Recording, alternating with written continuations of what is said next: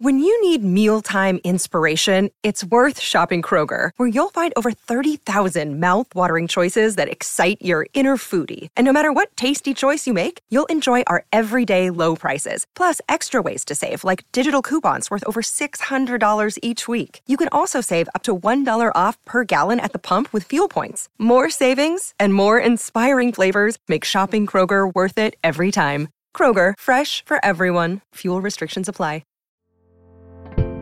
Hello and welcome back to 365 Days with mxmtoon. I'm Maya, a singer, songwriter, video maker, Oakland native, and I am a lover of Friends. I'm also a huge fan of history. I love untold stories, gross facts, hidden secrets, anything weird, dark, and funky from the past. Each day I'm going to share one of my favorite deep cuts with you, so let's take a look at today's story. It's 365 with mxmtoon. New facts every day, so don't leave too soon. I'm gonna teach you stuff, no it won't be tough. Gonna go a year till you've had enough. It's 365 mxmtoon. Today, in 2004, the finale of the TV show Friends appeared on NBC. 52.5 million viewers watched the finale. It was the fifth most watched television finale in history at the time it aired. Friends had been on the air for 10 years and had developed an almost cult-like following that it has somehow been able to retain in the intervening years. It seems like every generation has their Friends moment. Even though the show's original audience was Gen Xers and millennials, today you can see tons of Gen Z folk sporting Friends gear like t-shirts and hats. The series, as one might guess, followed the lives, loves, and exploits of a group of 6 friends living in Manhattan in the 90s. The show starred David Schwimmer, Jennifer Aniston, Courtney Cox, Matthew Perry, Matt LeBlanc, and Lisa Kudrow. Their characters, Ross, Rachel, Monica, Chandler, Joey, and Phoebe, all had distinct quirks that led people to begin to categorize themselves as one friend or the other. Monica was neurotic and very clean, Chandler was lonely and sarcastic, Joey was a playboy and loved to eat, Phoebe was witchy and off-kilter. Individual plot lines varied wildly, from Ross adopting a pet monkey named Marcel, to Joey taking a turn on a game show, to Rachel and Monica betting their apartment in a friendship contest against Joey and Chandler. At turns both zany and endearing, fans began to memorize the most iconic lines from the show and bring them into everyday conversation. We were on break. Anyone? Perhaps the most central theme of the show was the complex relationships between the main characters, as well as their dating lives outside of their group. Hints of the ongoing, on-again, off-again romance between Rachel and Ross were hinted from the very first episode, where Rachel runs into the gang's coffee shop in a wedding dress as she escapes her wedding to a boring dentist, just as Ross intones to the group that he just wishes he were married again. Ross's several divorces were another long-running gag on the show.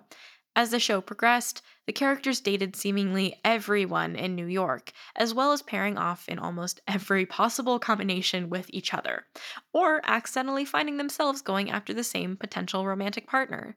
Eventually, Monica and Chandler secretly slept together at one of Ross's weddings and kept the romance a secret for almost an entire season. The episode where everyone else in the group finds out, aptly titled The One Where Everyone Finds Out, became an instant classic among young people who were familiar with the humorous happenings of a group of friends with complicated romantic connections. Over the course of the 10 years the show was on, the cast went through many trials and tribulations, and the show itself changed how we perceive sitcoms in America. When the show began in 1994, each member of the cast was making $22,000 per episode. By the 6th season, though, everyone was making a different amount, and the cast realized that this wasn't fair since it was such an ensemble project.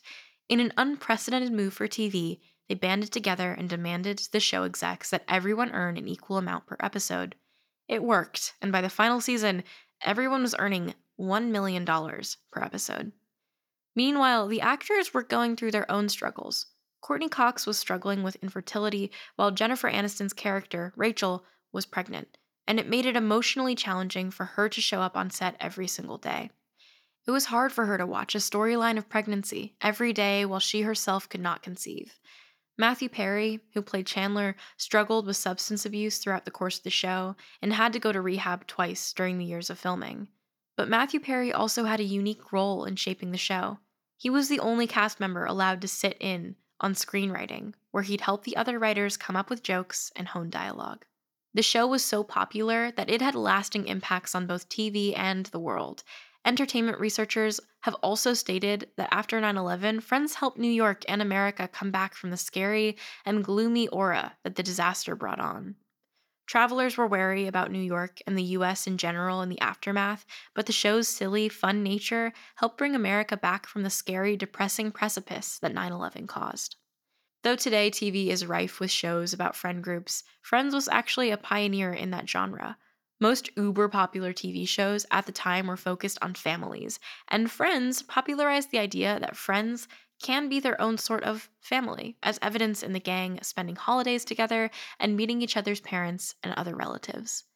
The finale itself was called The Last One, and, spoiler alert, it followed the groups as they prepared to leave their longtime Manhattan apartments and begin the next chapter in their lives.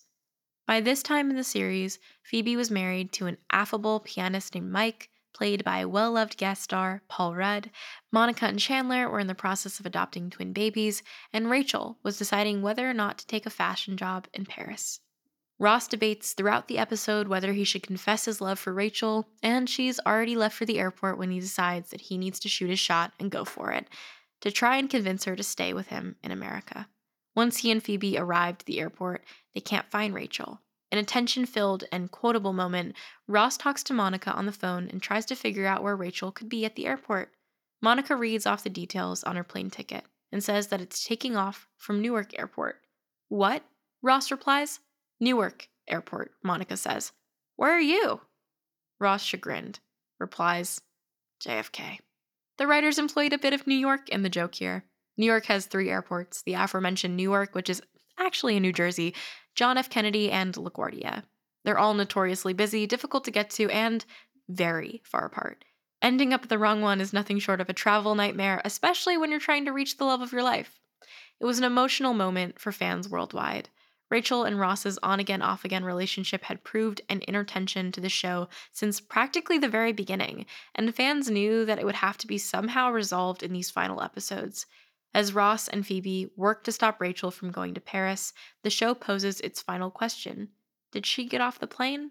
Well, we'll skip the answer to that question in case any of you haven't finished Friends and don't want it to be spoiled. But rest assured, it's a finale worth watching. Now let's talk about some music history. Today in 1965, Keith Richards couldn't sleep. In case you need a refresher, Keith Richards is the epic band leader of the Rolling Stones.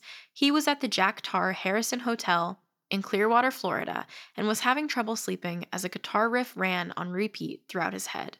He turned on his tape recorder and played the riff over and over to lull himself to sleep. He played the tape the next morning and heard both the earworm of a riff and his own snoring. The riff was so catchy that it became the opening to the classic song, I Can't Get No Satisfaction. If only we could all be that creative in our sleep.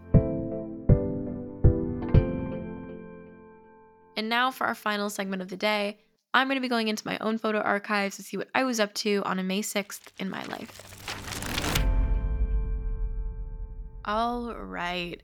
On May 6, 2018, I saved 3 photos to my phone, all of which are of Tom Holland. So if you didn't know, but I had a simping phase for Tom Holland in 2018. I think it was because of the new Spider-Man movie, and I really love Marvel, and I really like Spider-Man. And I think whoever ends up being Spider-Man besides Tobey Maguire usually ends up being on my simp list. Andrew Garfield, I'm looking at you. But Tom Holland was the new Spider-Man, and I think I developed a little bit of a crush on him. On my YouTube channel, you can find a video that I made called For Tom Holland, and it's basically me shooting my shot for somebody who will never know I exist. I definitely don't want to date Tom Holland anymore. Honestly, I don't even think I ever did from the beginning. It was more just a bit, and I thought it was kind of funny. And I think people in my audience at that point also thought it was kind of funny. So, yeah, Tom Holland, if you're out there, I'm sorry for that, but also not really. Thanks for listening, and I'll see you tomorrow. Subscribe wherever you listen to podcasts and follow at 365 Days MXM Tune on your preferred social media platforms. I'll see you then. It's 365 with MXM Tune. New facts every day, so don't leave too soon. I'm gonna teach you stuff, no it won't be tough. Gonna go a year till you've had enough. It's 365.